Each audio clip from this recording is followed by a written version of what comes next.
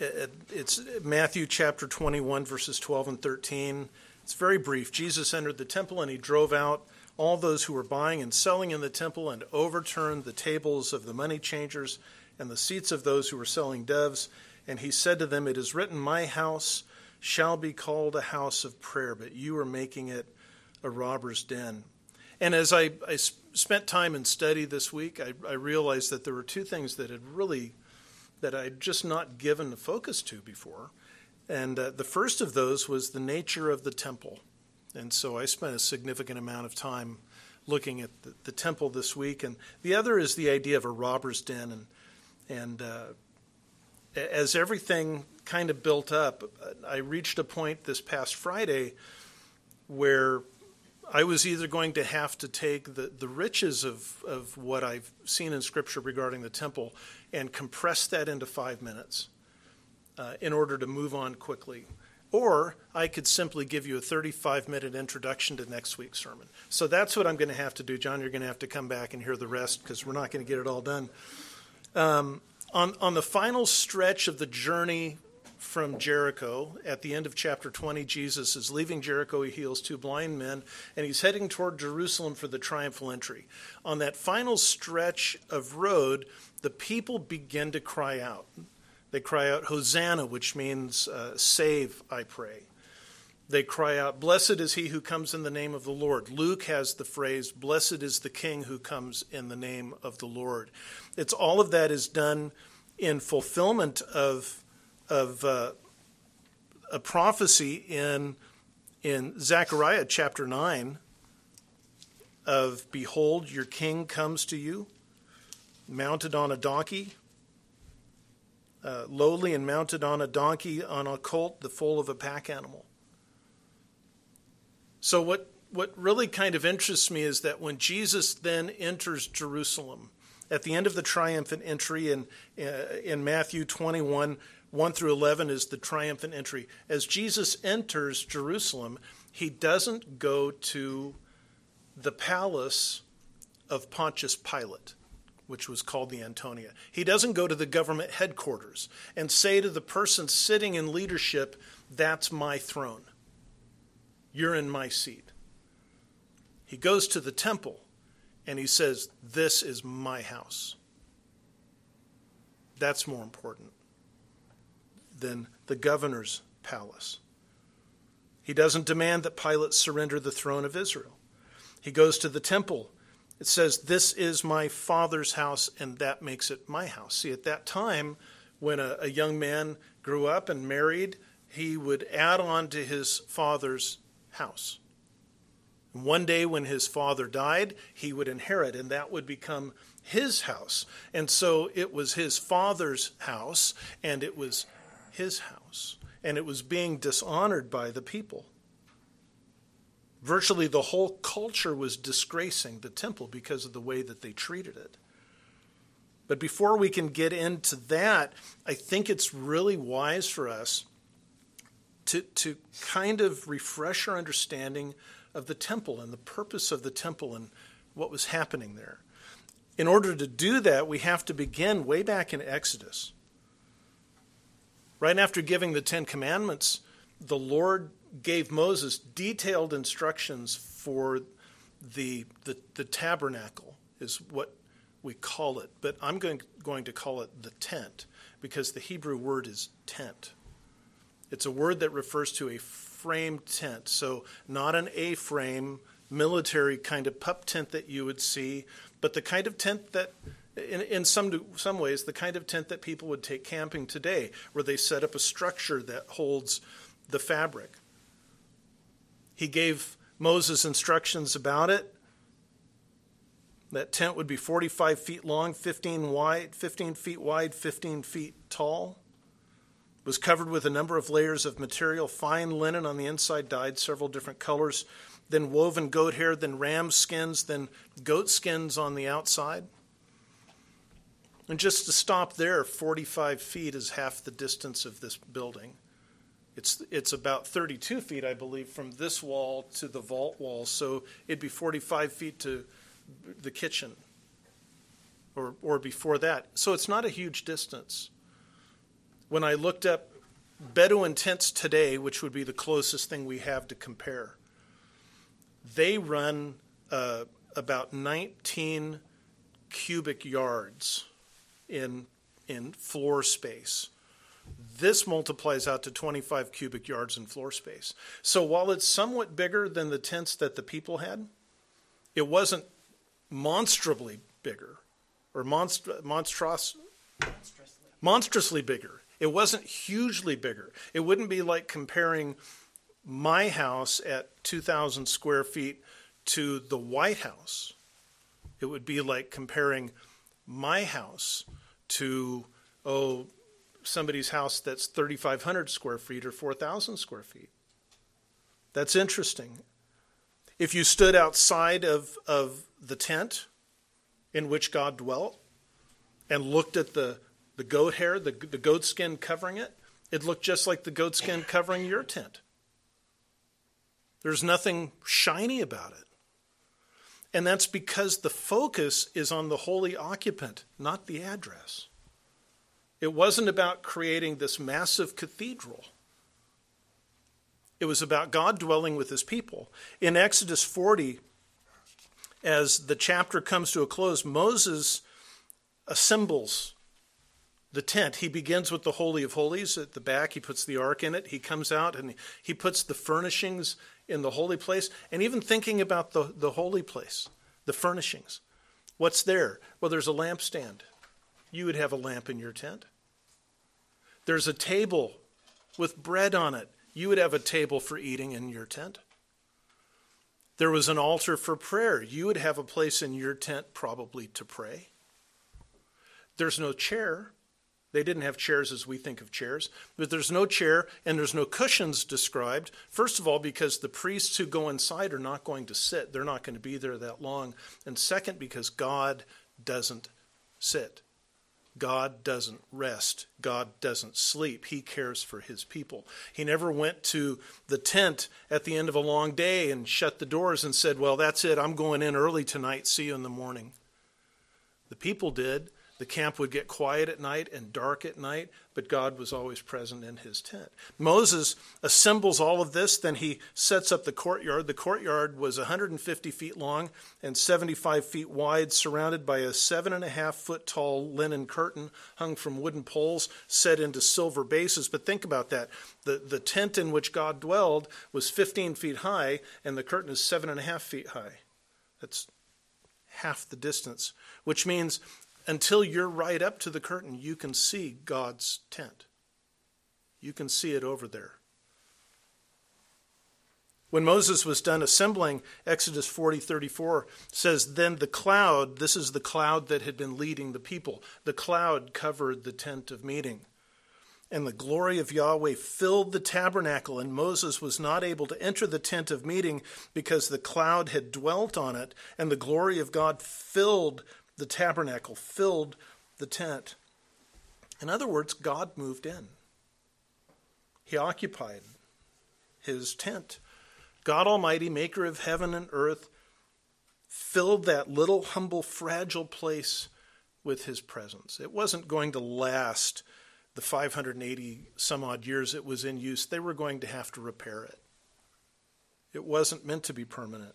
We're not told, by the way, that a little light glowed at the back where the Ark of the Covenant was. We're told that the whole place was so filled with the palpable presence of God's glory that nobody could go in. God moved in a big way. And if I can put it this way, and perhaps it will sound familiar to you, Yahweh moved in and dwelt among his people, and they beheld his glory. There's a clue. That tent was in use for almost 500 years, throughout the wilderness wanderings, through the time of the judges, through the reign of Saul, the 40-year reign of Saul, the 40 years of David, and into Solomon's reign. David, once everything had settled in Jerusalem, said to Samuel, look, I inhabit a house of cedar, but the ark of God inhabits curtains. So Nathan said to the king, Go, do all that is in your heart, for Yahweh is with you. But that night, Yahweh came to Nathan and said, I've got a message for you to give my servant David. First of all, are you going to build me a house? I've built your house. I've made you king. I've given the people into your hand. You don't build me a house. I build you a house. Second, he says, I have not inhabited a house since the day I brought the sons of Israel up from Egypt. Even to this day, I've been in a tent. Now it says, I have been going about even in a tent, even in a tabernacle. So we find the second word there.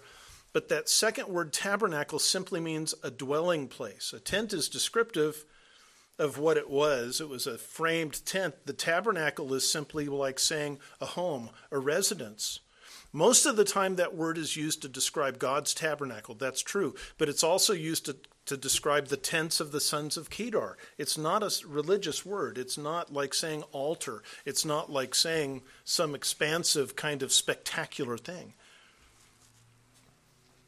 Wherever I have gone about with all the sons of Israel, did I ever speak a word with one of the tribes of Israel? Why have you not built me a house of cedar? God says, I've been in a tent for almost 500 years, and I'm happy to do that. I don't need a big house. I don't need a house of cedar. I don't need a house of wood and a house of stone. Now, there's only one reason that really can be true, and that's because that first humble tent was not a foreshadowing of the temple. It was a foreshadowing of Christ. And for all of David's big house and for all of Solomon's building projects, they remained mere men.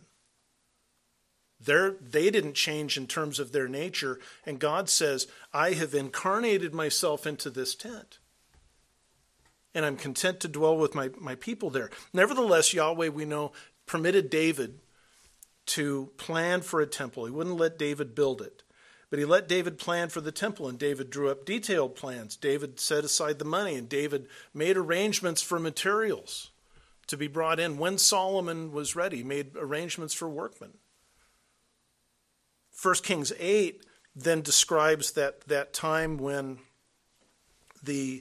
that first temple was finally completed. 8:6 says, Then the priests brought the ark of the covenant of Yahweh to its place, into the inner sanctuary of the house, to the Holy of Holies, under the wings of the cherubim. And then verse 10 says, Now it happened that when the priests came out of the holy place, the cloud, there's the cloud again, filled the holy place, so that the priests could not stand to minister because of the cloud, for the glory of Yahweh, there's the glory of Yahweh, filled the house of Yahweh. So again, we see Yahweh moving in. Again, it's not just a little glimmer of light that shines in the dark recesses of the Holy of Holies back behind that thick curtain. It's that his glory fills the tabernacle so that no one could enter it. So again, we see Yahweh dwells with his people, and they behold his glory. Ironically, having built the temple in Jerusalem, Solomon then becomes the greatest idolater of all time. And he builds temples and high places and altars throughout Israel for virtually every god and deity in the region. And because of the severity of that sin, Yahweh judged him by dividing the one kingdom into two. He didn't do that during Solomon's lifetime for David's sake. But he divided both into two, and eventually both of those kingdoms fell to the Babylonians. The northern kingdom in 721 BC, the southern kingdom in 587 BC. Right before the southern kingdom fell, the prophet Ezekiel describes this.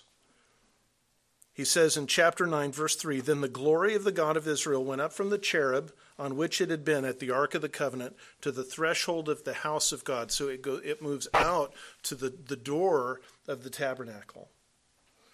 And then in chapter 10, verse 18, it says, Then the glory of Yahweh departed from the threshold of the house and stood over the cherubim, which had moved out of the city or out of the temple proper. When the cherubim departed, they lifted their wings and rose up from the earth in my sight with the wheels beside them.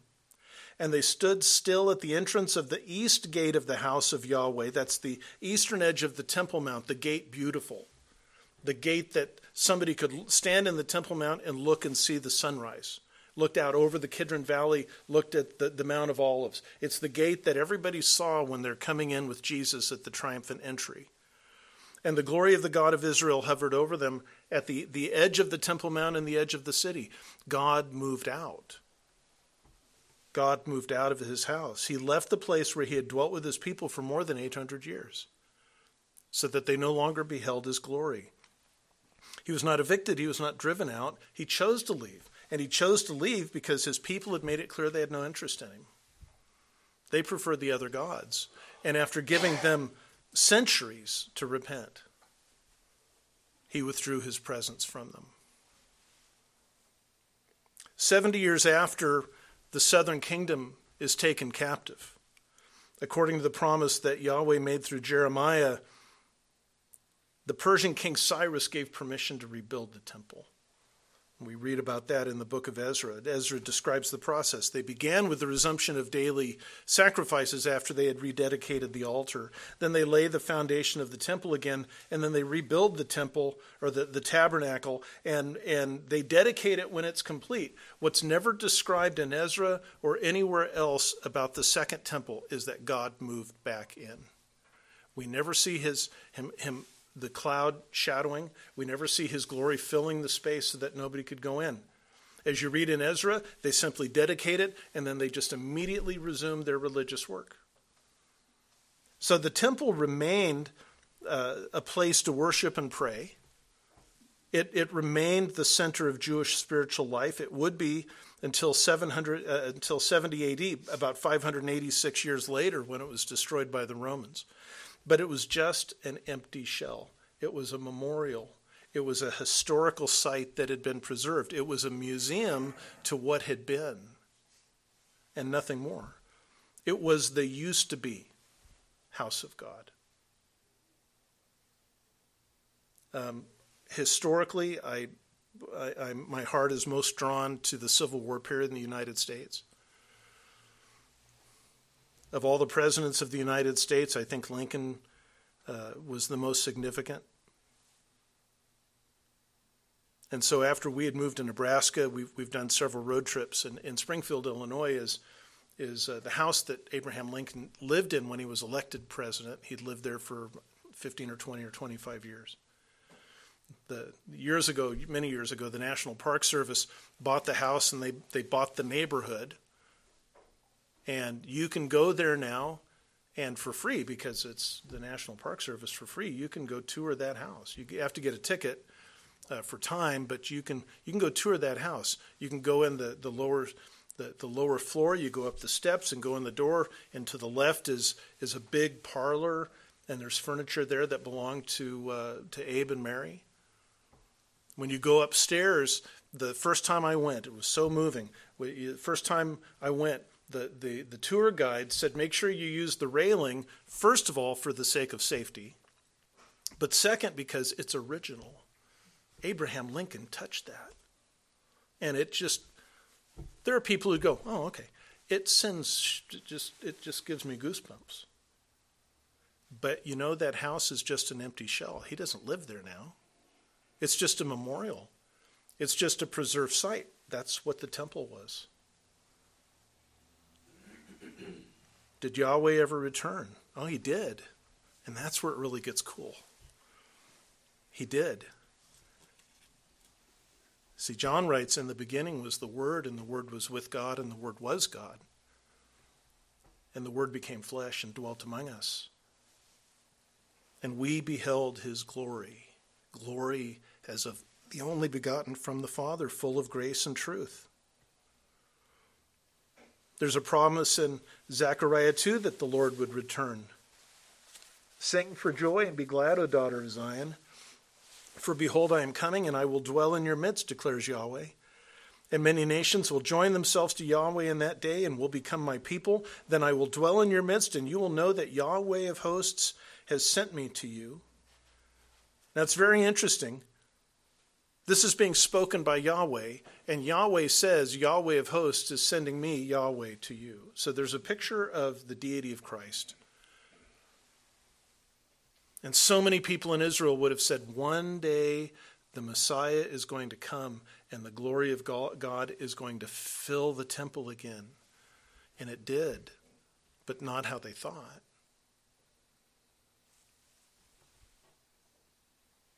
Jesus fulfilled all of the functions of the tent in his person. First and foremost, God came and dwelt among us in Jesus Christ. As a foreshadowing of Jesus' deity, God incarnated himself in the tent.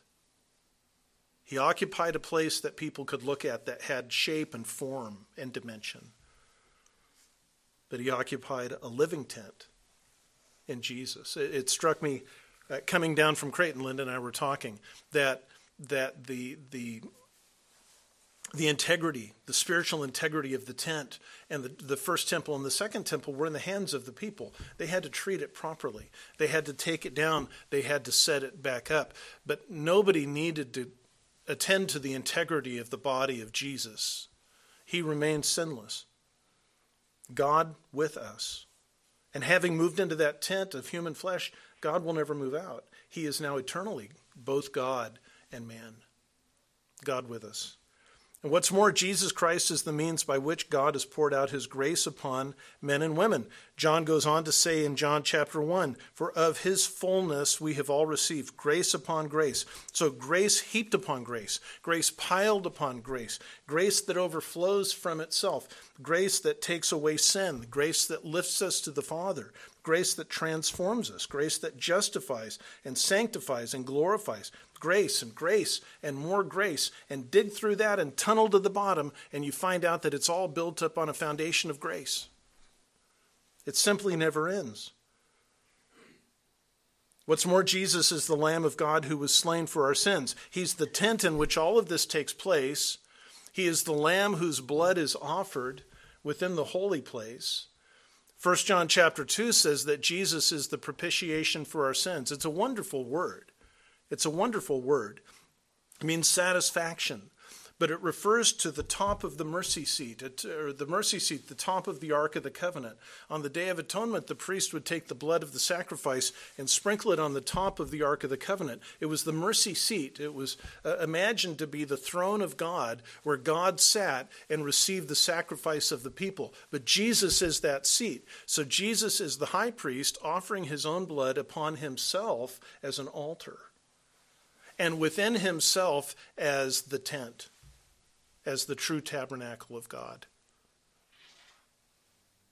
And maybe that's why there's a point in the Gospels where Jesus comes in and he's rebuking the Pharisees, and he says, you swear by the temple and by the gold in the temple, but something greater than the temple is here. Not simply greater in terms of spiritual significance, but having surpassed the temple as the man in whom God now dwells. By the way, if you want to know what Jesus prays for us, you can look in John 17, where he prays his high priestly prayer. And he only asks two things. And those two things have several effects. They have several results, but he only asks two things. He asks, first of all, that we would be kept and preserved. And he asks, second, that we would be sanctified by his word, which is the truth. And the reasons for these requests are that we would be one as the Father and Son are one, that the Scripture would be fulfilled, that we would have Jesus' joy, that we would be united with the Father and the Son, that the world would know that the Father sent the Son, and that we would be with Jesus where he is and see his glory.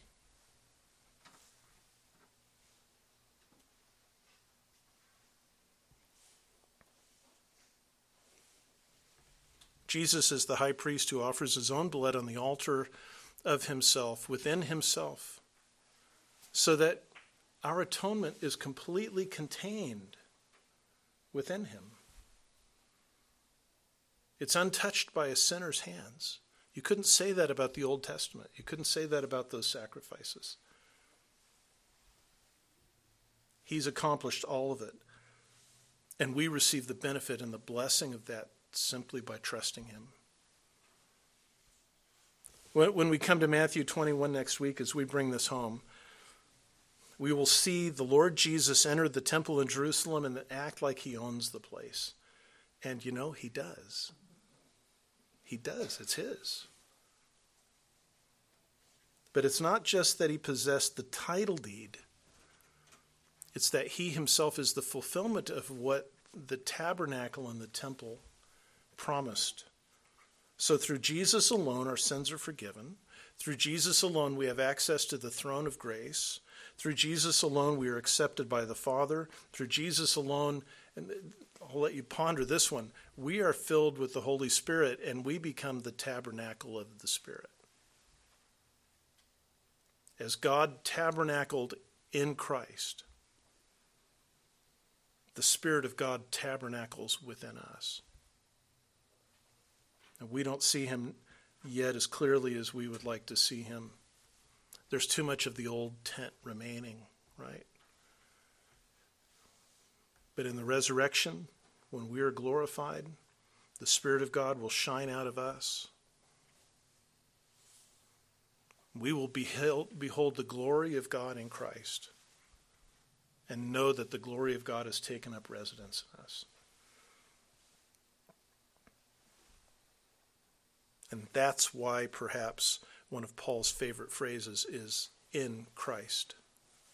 We are in Christ. And Christ is in us. That's the hope of glory.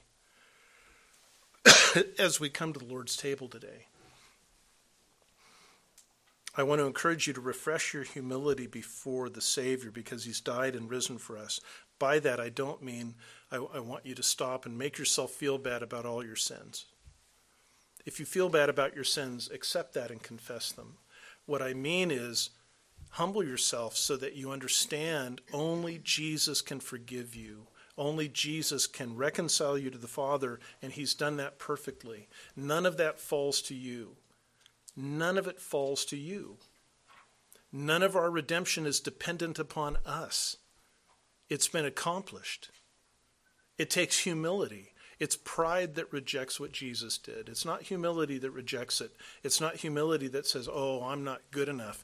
That attitude of, oh, I'm not good enough is really coming from an attitude of, but I should be. But you're not. Humble yourself to receive everything.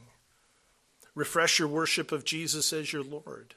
That's what they used the tent for, was a place to worship God. Now, in order to worship God, their sins first had to be covered so that they could even approach him to pray. We don't think about that in our time. We so quickly pray. We so easily pray. We don't stop to think that they couldn't even pray until their sins had been covered. But Jesus has covered our sins. And so you can refresh your worship of him today without fear because the Father has accepted you in him. You can renew your love for him today as the one who has done all of this for you. Without fear. Without thinking I'm not worthy to love him or he loves somebody else so much more than he loves me. And you can receive his promise of redemption, renewal, hope, and strength. Now that sounds odd for those of us who are believers, but see, we need a Savior every day, and every day we need to be reminded I'm in him. I can easily forget that information. So we need to have that promise of redemption and renewal and hope and strength renewed within us.